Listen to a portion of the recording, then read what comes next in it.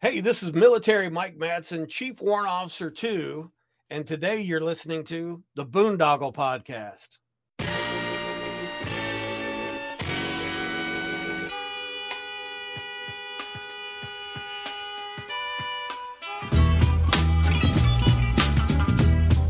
Hey everybody, thanks for listening to this intro before the intro of our today's Boondoggle radio show.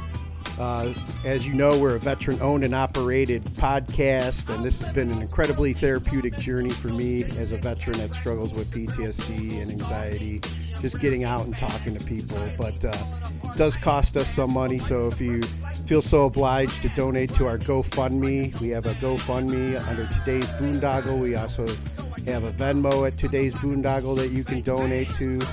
Our Anchor sponsorship at anchor.fm/Today's Boondoggle. Any questions, comments, suggestions, complaints, you can email us at todaysboondoggle@gmail.com.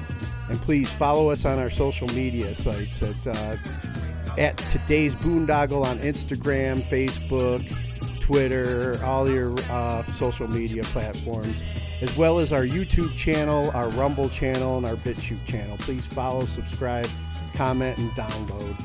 And please consider checking out our sponsors. If you support our sponsor, Dream Nutrition, you can receive 10% off your order by using the promo code BOONDOG10 at checkout. So Dream Nutrition, they're a veteran-owned and operated company as well, so please support them and receive 10% off using the promo code BOONDOG10. Thanks for your time, and thanks for listening.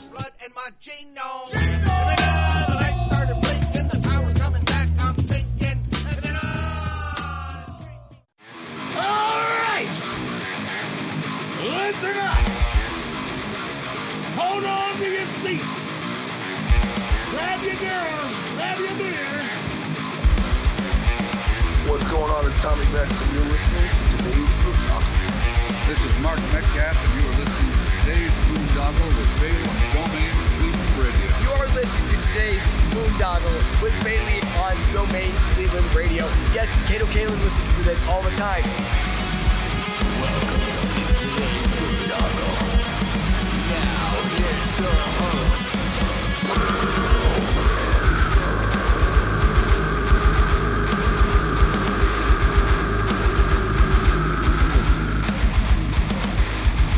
I am Monty Heath, so one Heath, and you are listening to today's Boondoggle. Hey, what's up? It's John from Skillet, and you are listening to today's Boondoggle on Domain Cleveland Radio. Fasten your seatbelts.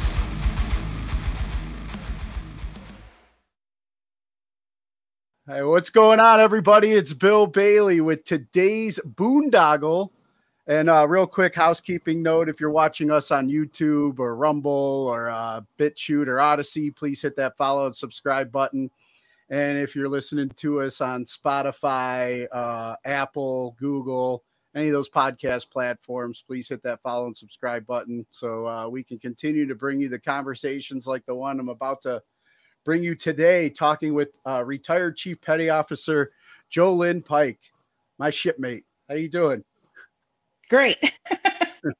Retirement is lovely. It is. I agree. You know, I find other hobbies like this podcast to keep me active, you know. But we'll get into all that with what you've been, what you're currently up to and stuff. But usually when I have people on the first time, I like to get the background. So, where did you grow up at?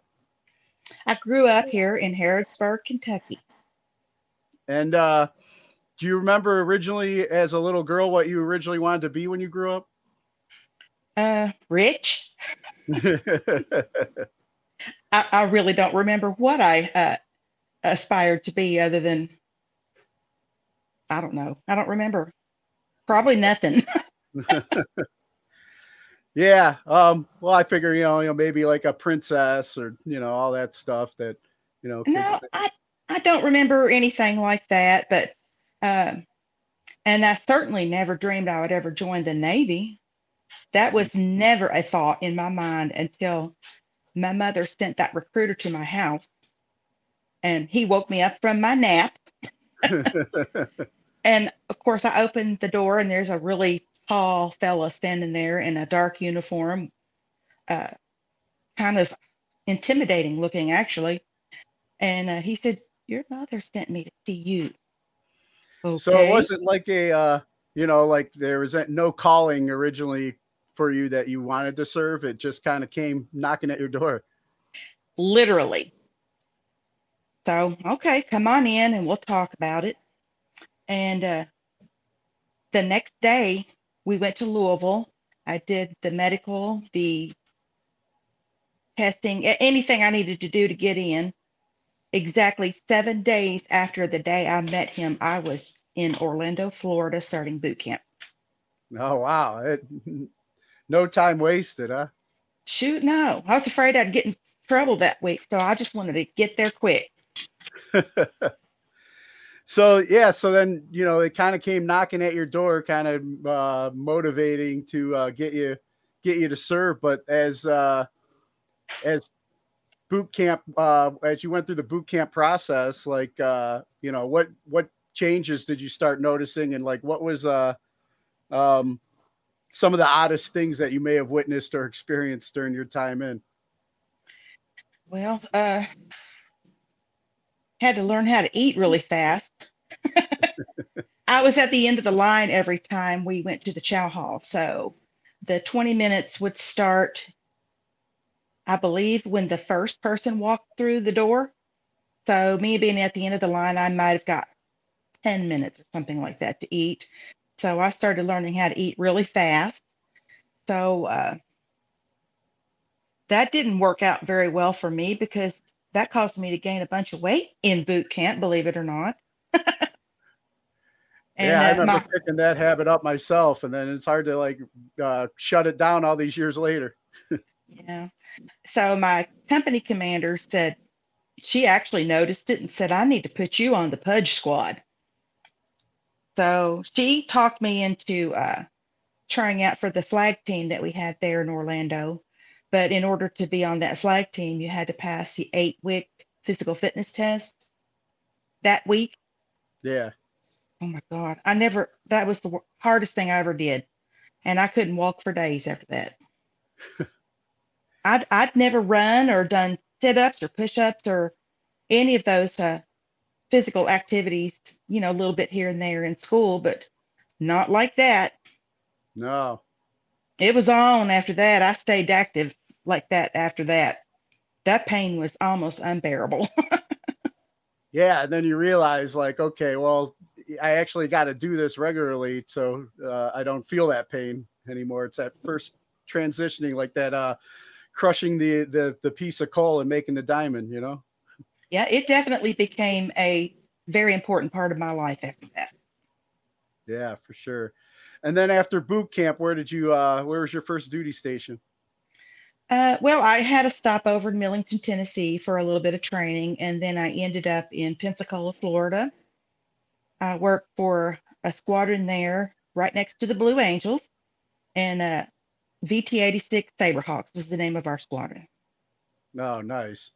And then, so were you rated out of boot camp then? No, I had to work for it. Okay. Well, when I first got to Pensacola, I really didn't know what I wanted to do. So I did a little work in corrosion control, thinking I would be a structural mechanic. Those chemicals didn't work well with me, so then I started going to the weather station to try to be can't remember what that rating was called now, but I was going to go that route. And eventually I ended up in admin. So that's how I became a yeoman. Nice. Yay And for then, me. yeah. And then, you sent me a lot of really cool bullet points, but, about your career, but, what would you say is like during your whole experience in the Navy, coming from the civilian world, like what are some of the oddest things you may have witnessed or experienced? Well, I can give you a lot of examples from when I was stationed in the Philippines. I probably ought to leave that out. Not me, but the Philippines was a great duty station for me, and my first time overseas anywhere. It was kind of terrifying at first, but um, once I got settled in, it was great, and I learned that some things about some of the interesting food they would eat over there, like dogs and monkeys and lizards and things like that. So I had to really be careful with any of the vendors out on the street, make sure they were selling something legit. And we had a list of places that we were okay to go to. Yeah. And then I had to live out in town for almost a year while I waited on the list for base housing. Now that was interesting because uh, the electricity would go out every day during the afternoon. So you couldn't store food in your refrigerator. You had to go to the grocery store literally every day. And if you wanted milk or anything cold, uh,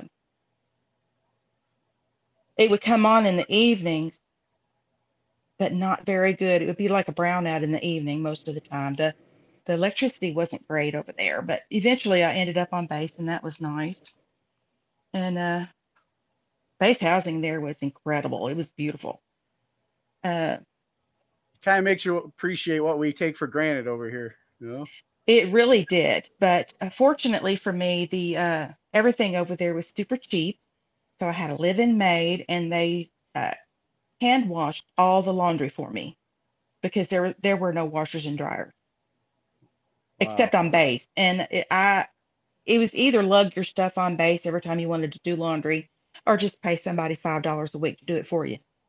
I took that option. Now, what caught my eye about, when you mentioned serving over in the Philippines, first, what duty station were you a part of, and what was your job over there? Subic Bay. I was stationed at Naval Station Subic Bay, and my job there was I was the captain's massed yeoman, and I worked in the discipline department. We took care of all the court martials and NJPs and administrative separations, legal holds, everything to do with discipline was taken care of in the office where I worked. Gotcha. And then, you had mentioned in what you sent me too, that you were down, there stationed there during a very interesting time in history. Yeah. You want to share a little bit about that? I was stationed there at the time when Ferdinand and Imelda Marcos got kicked out of the country. Boom, gone. A female by the name of Corazon Aquino took over as president. And that was, I don't think very many of them liked the idea of have a woman president, but they got over it, I think. And I was there at the time. Later on, another year after that, they had a strike. Civilian workers on the base went on strike, and the gates were shut down for 2 weeks. They wisely, on their behalf, they started that strike on Friday afternoon, because by that time, anybody was out for their weekend liberty was off the base. So when they went on strike Friday night, everybody that was off base for 2 weeks. They ran out of money. They had no way to buy food or get a hotel or get back on the base. It was pretty bad for a lot of people for a couple of weeks, because you're stranded for 2 weeks in a foreign country, literally. And fortunately for me, that was my duty weekend, so I was on the base. So there was only a third of the people. They get estimated only a third of the military was on the base at that time. And what was the reasoning behind the strike? Well, for pay and benefits and things like that. And then there were the ladies of the night out in town that were getting a little irritated with that because it was interfering with their business. So they didn't have any money. I wasn't out there to see it, but I heard a lot of people talking about the they had their own little strike going on during that time.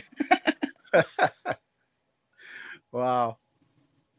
And then, where we ended up connecting, well, like first, like, so that was one of your, I guess, major duty stations overseas. And then you came home, and then you did take like a little bit break from the military. A little break. Well, after the Philippines, I was in Kingsville, Texas for almost 3 years. Then I got out of the Navy, a 14 and a half year break in service. I went back in the Navy in 2004 as a reservist and did 10 more years and was able to get my retirement. So how much time did you have before you took that 14-year break? 10 years and 23 days. And then you took that break. You were like, I believe you said you were a second class. When I got out, I was a second class. Now, at that time, as a yeoman, making first class was pretty much impossible. Yeah. We literally looked at the obituaries. We did. We were, okay, well, there's another one. So now there's an opening. But everything was really super tight as far as advancement then. But 14 and a half years later, when I went back into the reserves, I went back in as a YN3, which is E4. And I actually moved up in rank fairly quickly as a reservist. Yeah, that was incredible. So when we met, we were in Kuwait, Camp Air John. We got deployed with the same group, like we were just talking before we went on air. We just had our little reunion about a month or so ago, and but you made first class there, or you were a first class when we got there? Well, I did a deployment to Kuwait in 06, 2 years before that. I made second class on that deployment. On the first deployment. On the second deployment with you guys is when I made first class 2 years later. And I made chief in 2012. Okay. Yeah, that's when I retired, was 2012. So I ended up making first on the same one that you did then when we were in AJ. Yeah. But yeah, so for somebody that, kind of like got strong-armed into joining the military, you did make the best out of it. And, I mean, there's like myself, I never, I wasn't able to make chief. I mean, the option was there, but I kind of my circumstances were different when I came home and became a single dad. I kind of had to choose, like, re-enlist, make chief and deploy again, or, stay home and be a dad, and I chose that option. But 2012 is when I retired.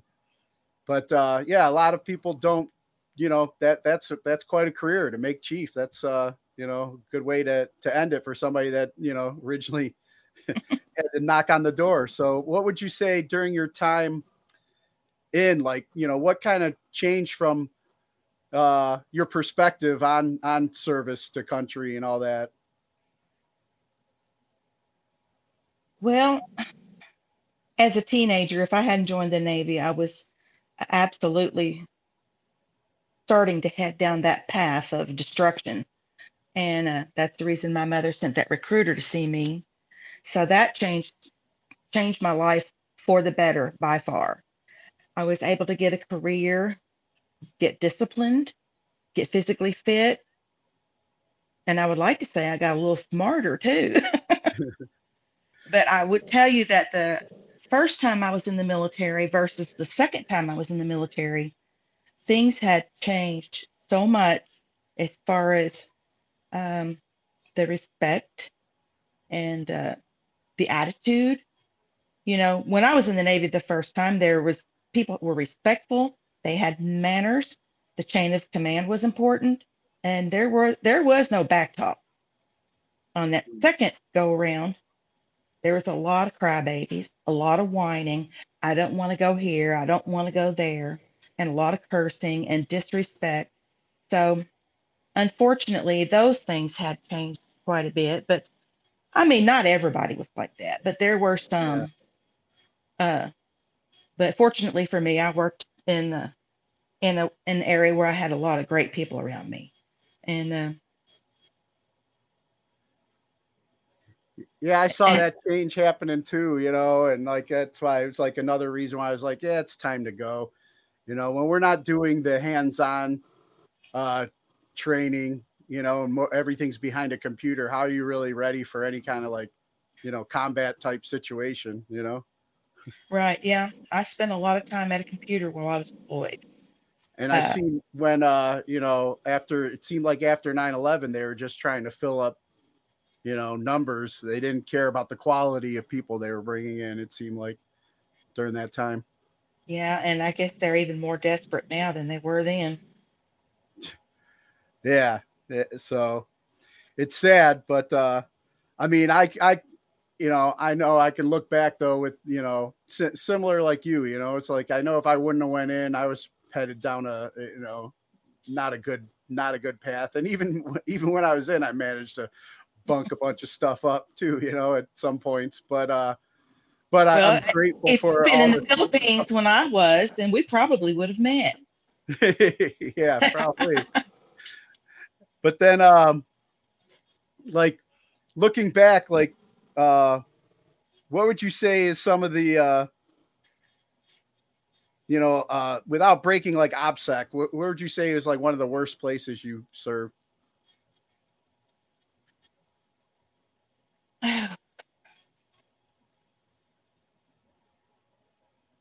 I don't, gosh, that's a hard one. Uh,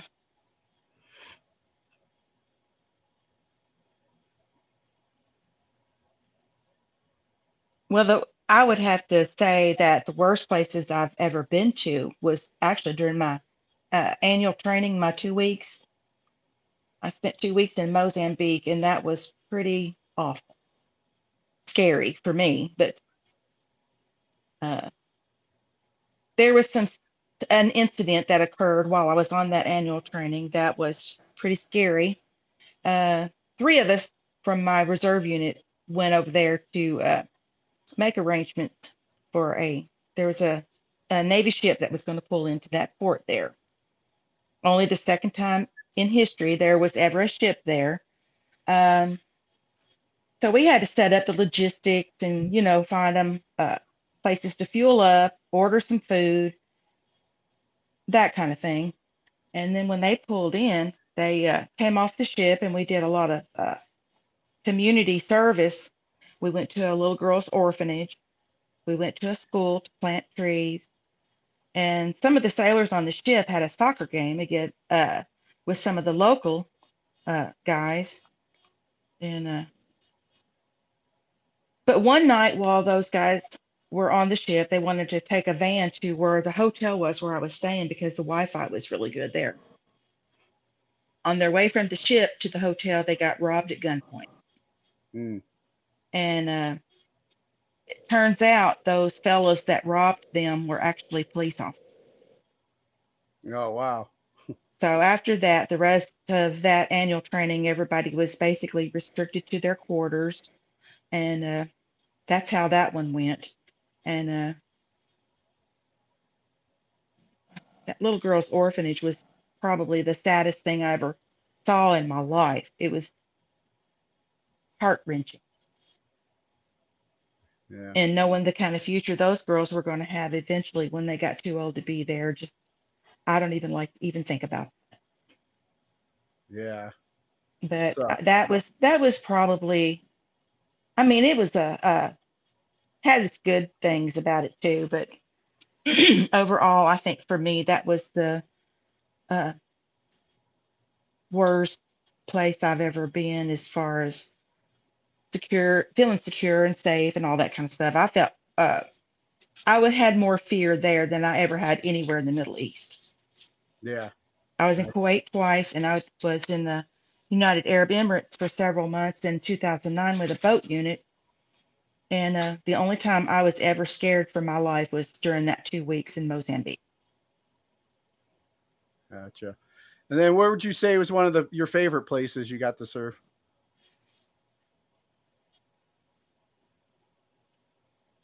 actually loved the Philippines an awful lot. Yeah. Yeah, that was it was a beautiful place. Right there at the front gate was, bars and restaurants and ladies of the night just all over the place. But once you got away from that, it was beautiful there. Tropical, the food. I mean, everything was really, and that was the nicest base I've ever been. And it's unfortunate that it's not there anymore. It was really a nice base. In 91, that base was closed because of the volcano that erupted in, remember what year that was. I wasn't there at the time. I'm thinking it was 1991, but I don't, I think that's what it was. Gotcha. All the bases closed over there because of the volcano. And then, so,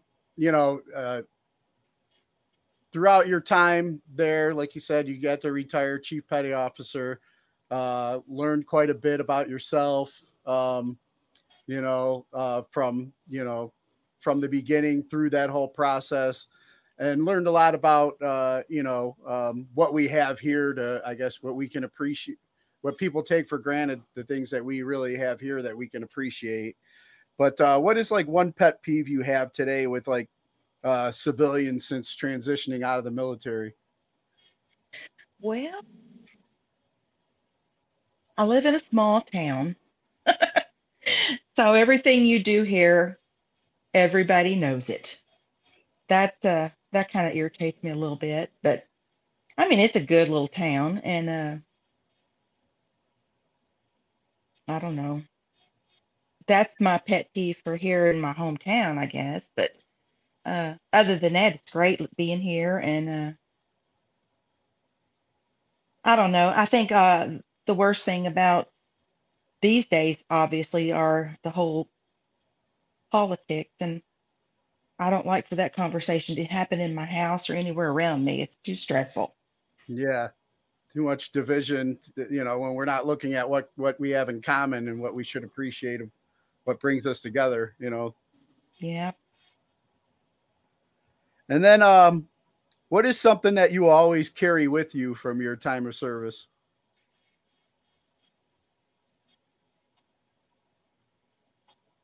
Uh, Pride. I think that I'm very proud of what I've done, what I've accomplished, the career I was able to get because of the Navy. Um,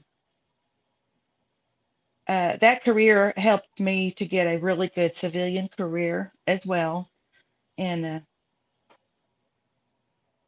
which is at the police department here in my hometown. I was the records maintenance person for the police department here in Harrodsburg for 28 years. And this is, come to think of it, there's a really big uh, pet peeve with that as well, and that's the way people treat police officers. And I am there every day, or was until I retired, and I see what they dealt with. I knew what they dealt with, and people hear parts of the story. They don't know the whole story, and they like to make judgments. Yeah. Or the media, rushes them to a judgment without even being there.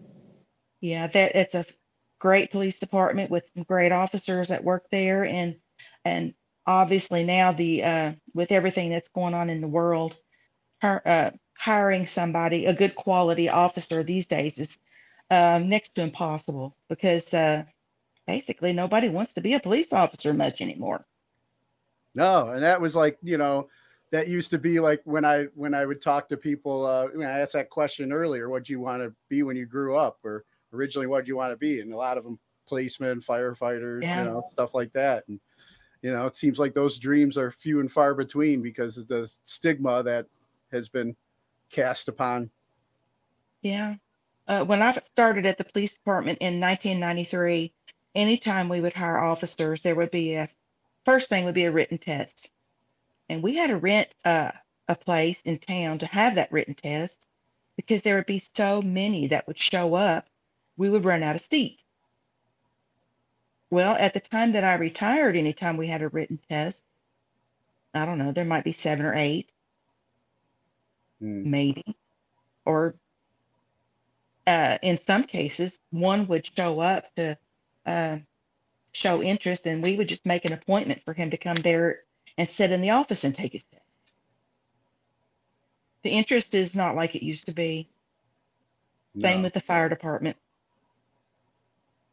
Yeah, it's sad. It's sad. You know, our first responders and our military seem to be, you know, struggling to get people, struggling to get good people. Good people. Yeah, exactly. Now, on a cheerier note, can you recall, like, what's one of the funniest stories that you feel you can share from your time in service?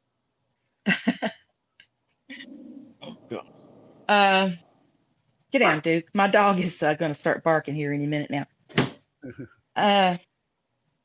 Well, when I was in 2009, when I was getting ready for my deployment with the boat unit, I had to go to Camp Pendleton to qualify on firearms. And we were training on the 9mm, and they had us spread out, you know, in a row, you know how they do, and we're all shooting at the same time. Well, the guy that was next to me, one of his shells ended up going down in my shirt. So I was those are hot. Yeah. So I bent forward so that casing would be next to my shirt and not my skin. And the firearms instructor comes running up to me, waving his arms. And God, you couldn't get away with this now for anything. But he kept saying, "Don't burn the puppies! Don't burn the puppies!" Oh my gosh, I could not believe he was saying that. It was funny, but it was very inappropriate at the same time. That's the first thing that comes to mind, I guess, when you asked me for a funny story, was that. Yeah. And like you said, we couldn't get away with that kind of stuff today, but that was just our military humor back then, you know? Yeah, well. We were a little thicker skinned, even with hot casings on against us.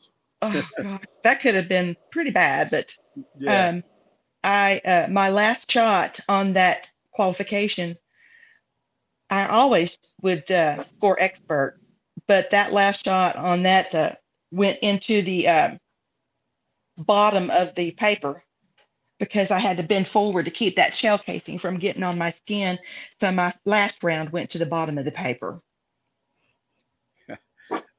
But I kept pointing my weapon down range, just like I was supposed to. Yeah, safety was still, you know, paramount. Yeah. Now, you know, we kind of briefly touched about, you know, the conditions or you know what's going on in our country today. But what is one of your greatest hopes for the country that you've been willing to give your life for?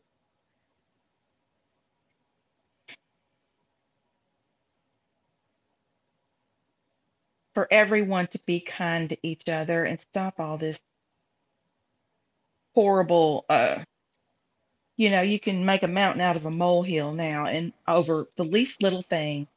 And people just need to get over themselves and learn to live and leave each other alone. Be kind to everybody. Amen. And then, you know, we talked a little bit about, you know, like, I mean, even with like the police and why, you know, what the police deal with today. And, you know, we know what our military has dealt with and, you know, the troubles with getting people to, you know, to sign up or want to, you know, volunteer for something like that, or just have that sense of duty anymore.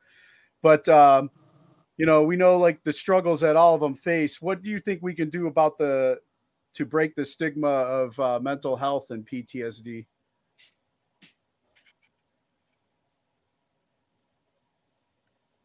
Just more awareness of how people behave around you and how their changes in their personality could be a clue as to something going wrong with them in their life.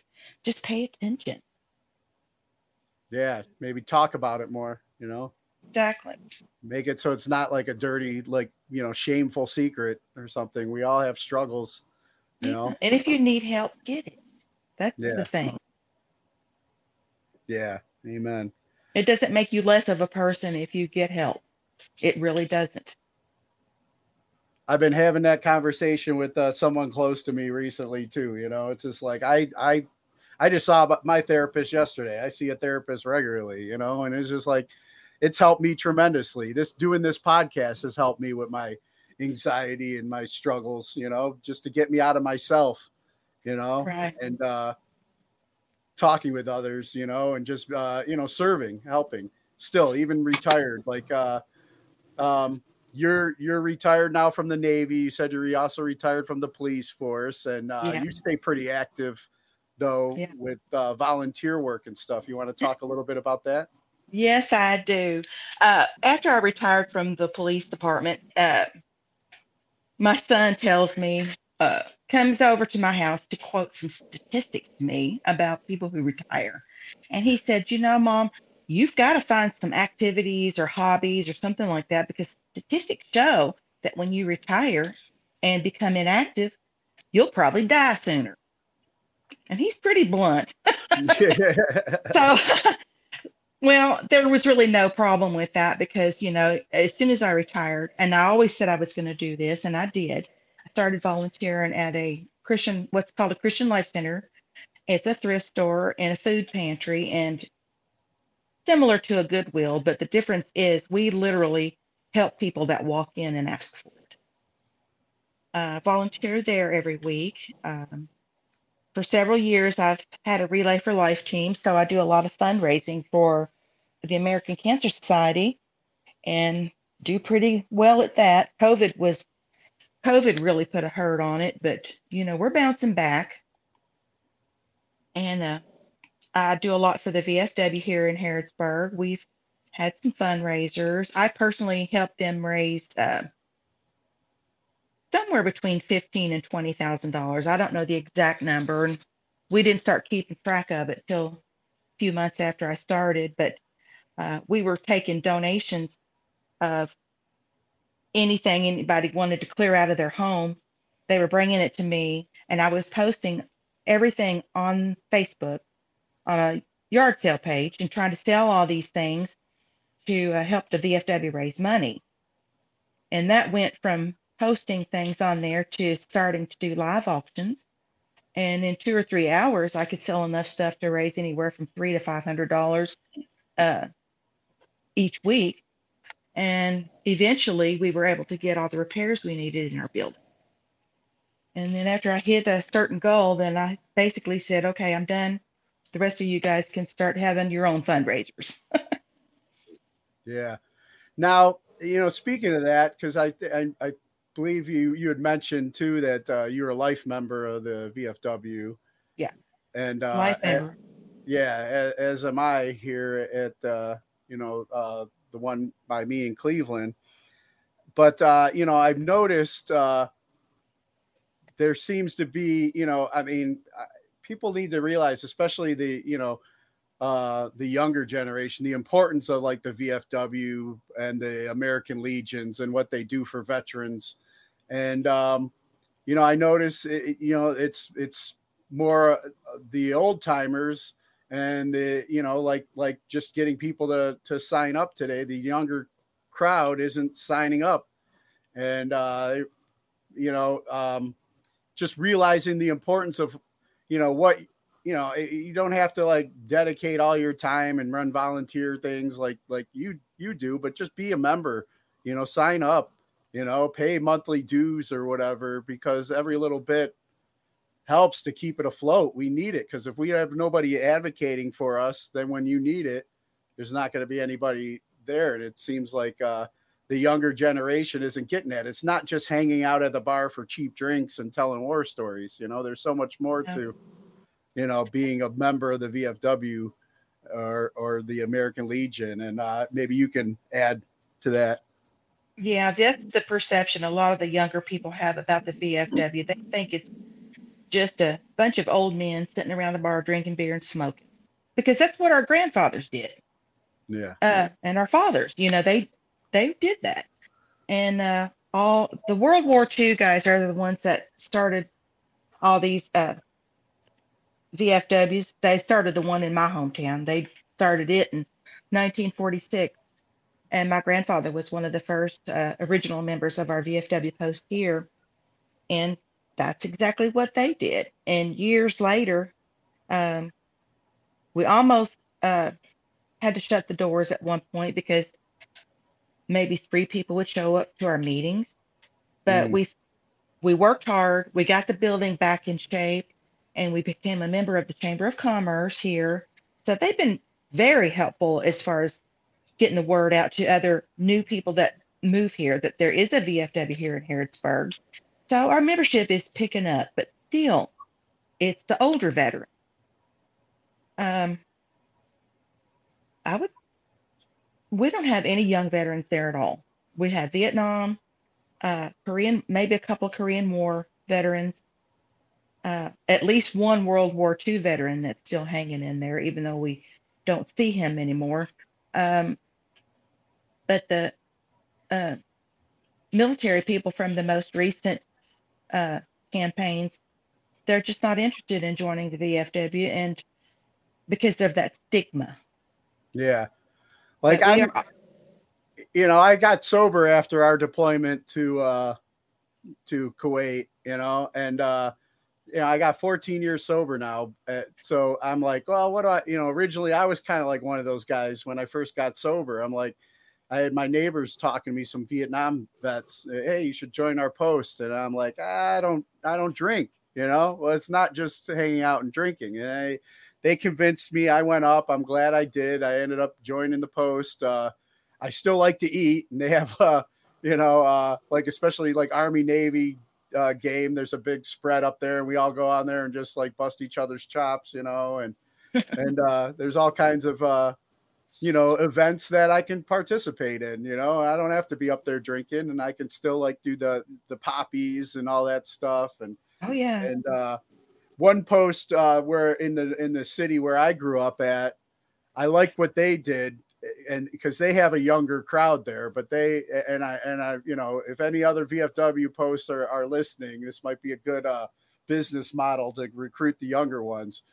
They ended up hiring bartenders outside of the post, younger ladies, and the old guys really appreciate looking at that, and so do the young guys. So, I mean, if you are a drinker, I'm sure if you're getting your drink served, it helps. Yeah, well, our VFW, we don't have a canteen or a bar. There is a bar in the building from years gone by, but it's been inactive for a long time. We don't have a liquor license or gambling license or anything like that. But we're trying to get back to where we can at least have something at least 1 or 2 nights a week. Yeah. Open it up a couple of nights a week, maybe do a BYOB kind of deal or something like that. But and maybe do a poker run or something like that. But we are actually in the process of joining up with our local American Legion post because they have the same kind of issues that we have. So they're having issues getting members for that as well. And some of us are going to set a booth up at a local festival here next month and have a membership drive. So hopefully we'll be able to get some more members and talk to some veterans maybe that are passing by our booth and try to get some interest that way. Gotcha. If we could get one youngster in our VFW post, then I feel like more would follow. Oh yeah. Get one that, and he'll spread the word, Yeah. And we know that the younger veterans, they're more about the cell phones and the TV, video games and things like that. So we're going to try to get a big screen TV or 2, get Wi-Fi there so they can come there and do computer games or make it like a USO lounge almost, something like that. Yeah. But we're trying to get it where it's going to be a place that any veteran would want to go. Yeah. Not and just a VFW member. I'm not just I'm not as active, I'm not, there all the time myself either, but, I'm a life member. I paid the dues, and when I can, I help out, and I encourage all veterans out there, just sign up, you know, I belong, I pay my Legion fees every year. And I hardly go to the Legion either. Occasionally, like, I had my daughter's graduation party there, a couple of years back, and then I just went there for the 4th of July because where our Legion post is stationed, that it's stationed on a lake that's the lake where the city has the fireworks. So on the other side of the lake is where all like the civilians and the festival rides and all that stuff go on, and where and I get to go to my Legion and just hang out in the parking lot, and they grill burgers and watch the fireworks, with the vets, and that's probably the only, one of the few times a year I go, but I keep my dues paid just for that, to help out, and I encourage the young veterans to stay involved. I get the magazines sent at the house. I hardly read them, but Yeah, we have a lot of veterans that are at our post that have some connections to people at the VA and can offer advice or send somebody, give them a phone number or anything they need, if they're having a hard time signing up for benefits or anything like that. We do have some people there that can help with that. Yeah, processing claims and all that. Yeah. And we definitely have people there, just need somebody to talk to. And, if we have a veteran that's under the weather for whatever reason, then another veteran will go there and mow their yard or, take out their trash or anything like that. Veterans helping veterans. Yep. And that's what it's about. So hopefully any of the younger guys out there listening that have served, man, I highly encourage, it's not like a huge time commitment, but, pay your dues, stay connected, because you never know, when you'll be that veteran, Right.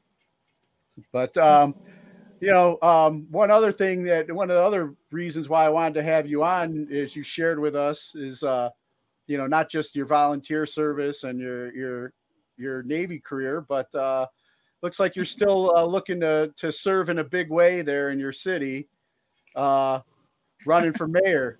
You want to share about what helped you decide you wanted to do that? And, Well,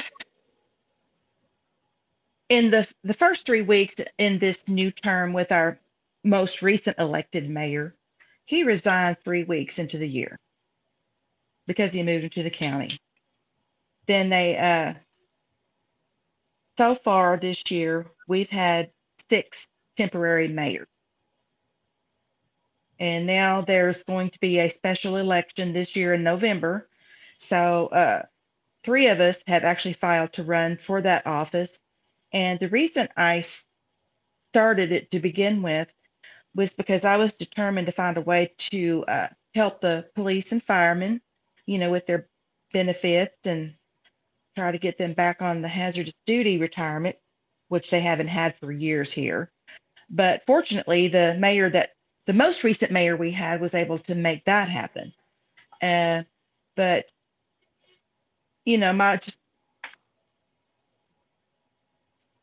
the community itself, I just love this little town. I just want to see it grow, and it needs help. There's a lot of issues here in our hometown, and it needs help. And somebody has to be willing to do the research, do the legwork, make the phone calls, and try to get those grants and things that we need to get our sidewalks and roads fixed, houses. Some of the elderly people have houses that are near they just look like they're going to fall down any minute now. And there are grants and things like that can help these people. And we just need to have a mayor here that's going to stay around for a while. Yeah, what do you think the reason is that the last one like left so soon? Because he got a job offer that paid more than the mayor's salary. Uh, so can't blame him for that. Yeah. So each time we have one resign, then one of the commissioners takes over for as interim mayor until they can appoint somebody. So they recently appointed someone else, and this new appointee makes number 6 that we've had this year. But you're in it for the long haul. You're in it to help your community, and you were born there, raised there, and you want to retire there again. And I've proven to myself and everybody else that, you know, when I commit myself to something, I see it through. 28 years at the police department, you know, and eventually was able to finish the 20 years I needed to get the retirement in the Navy. So, you know, when I make my mind up to do something, I do it well. Yeah. And you've already proven your volunteer work within the community, helping, you know, the veterans community and the first responder community, and your concerns for the older citizens there. There's no activities for our youth here. There's nothing. And even if the youth here want to play sports, it's gotten so expensive to participate in baseball or football or anything, or even the band. It's outrageous. And they do these fundraisers here and there, but you know, if you want to buy a bag of popcorn for $20 to help them with their fundraiser, that's just really hard for them to get people to do that. yeah, exactly. But you know, I'll give you the city that I currently live in. Our mayor is Navy, former CB. I had actually served with him, and you know, helped with his campaign and stuff. And you know, it's just somebody that he you know, he knows what service to country and community is all about. And we've seen a lot of positive changes here in the community since he's been mayor. In fact, this weekend we're having our annual Home Days festival. So I'll be hanging out with him and many of my community members at the, you know, the festival tonight. And then the fireworks are, you know, we'll have our annual fireworks tomorrow night and stuff. And it's usually a good event, but I've seen a lot of positive changes for the little things that previous administrations would ignore, like the eyesores of getting off the highway. And there's a rundown hotel that was up to no good, and we removed that. You know, there's a lot of the cosmetic changes that makes it more appealing for businesses to want to be a part of your community and help it thrive, you know, and people to want to move there and raise their families there and stuff. So you know, definitely good luck with your campaign, and you know, hopefully this gets out to people, and there you go. Nice.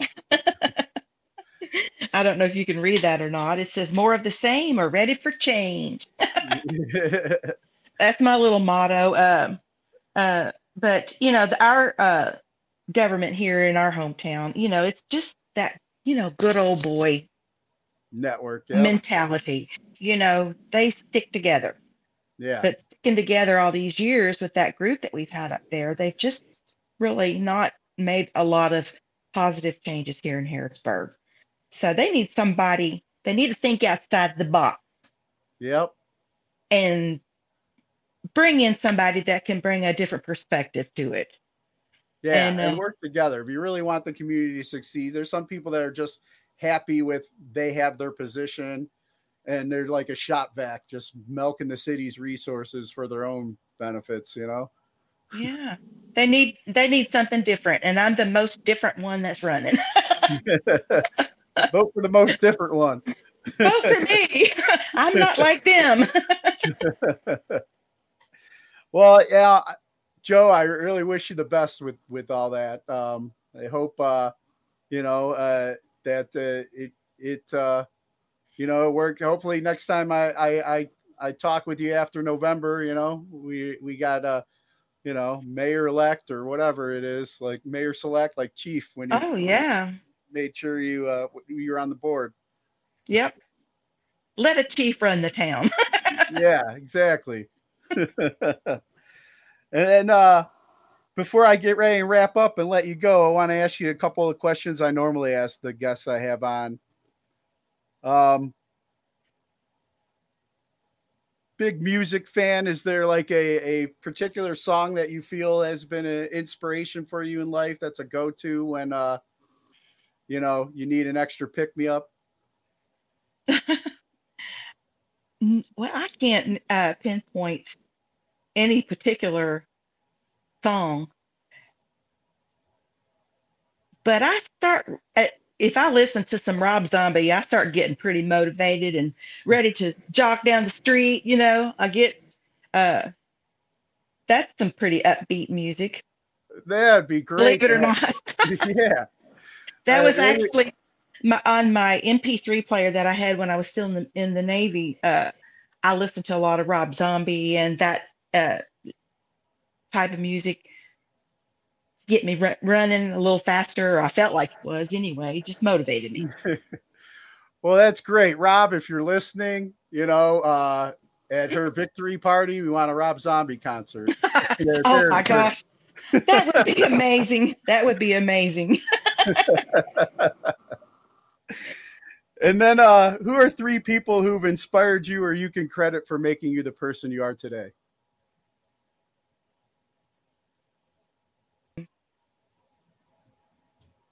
Other than just my family, the people in my family, that's what keeps me going. My husband, my kids, they're all wonderful people and they keep me going. Nice. And then any message that you have for our brothers and sisters currently serving overseas? Just do it well. Make a difference. Amen. Well, Joe, thank you so much for your time. It was good to, I know we had talked about this even before the reunion. It was great seeing you, meeting your husband, and reconnecting with everybody from our time at AJ. Yeah. And, you know, I wish you the best and best of luck and, you know, show those good old boys how things are done there in Harrodsburg. Yeah, definitely. Definitely. All right. Thank you so much. And go enjoy your husband's birthday now. Oh yeah. Today's my husband's birthday. Thank Happy you. birthday. And I'll tell him that you said happy birthday. Thank you for doing it. All right. You have a great day. Hey baby, this is Double D, also known as Dream Daddy. And I gotta tell y'all something about our new sponsorship here at today's Boondoggle. And the name is Dream Nutrition. So if you're looking to empower your human vitality, well then you come to the right place. With over 12 years of combined experience in cannabinoids and terpene products, Dream Nutrition products include CBD oils, patches, proteins, and so much more. The endocannabinoid system is believed to have involvement in regulating physiological and cognitive processes, including the immune system, appetite, pain sensation, mood, memory, and in mediating the pharmacological effects of cannabis. Support this veteran-owned and operated company today, and today's Boondoggle fans will receive 10% off their orders when using the promo code BOONDOG10 at checkout. That's BOONDOG10 at checkout. So go to the link. That's dreamnutrition.com/discount/Boondog10. And remember, Dream is not spelled like Dream Daddy. It's spelled DREEM. And start saving today because you deserve to feel your best. And you know that's right. So tell them Dream Daddy and your friends from today's Boondoggle sent you.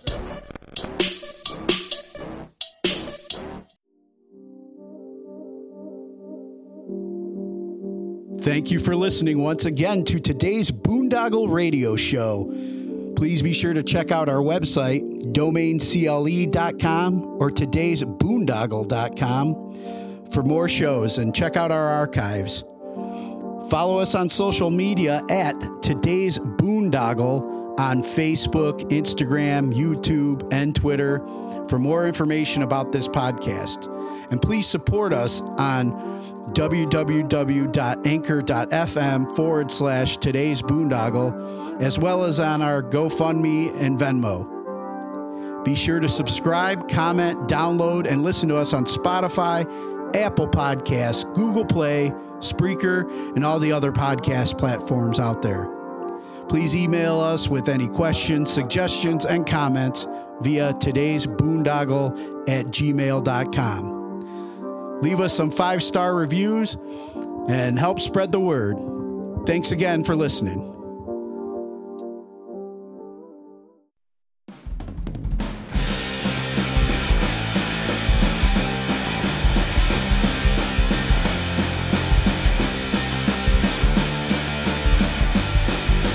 Thank you for tuning into this week's Today's Boondoggle. Domain Cleveland Entertainment is a veteran-owned and operated cornucopia of nonsensical shenanigans. You can find interesting interviews, music news and information, and just about everything else in between. Thank you again for supporting, sharing, and tuning into Today's Boondoggle.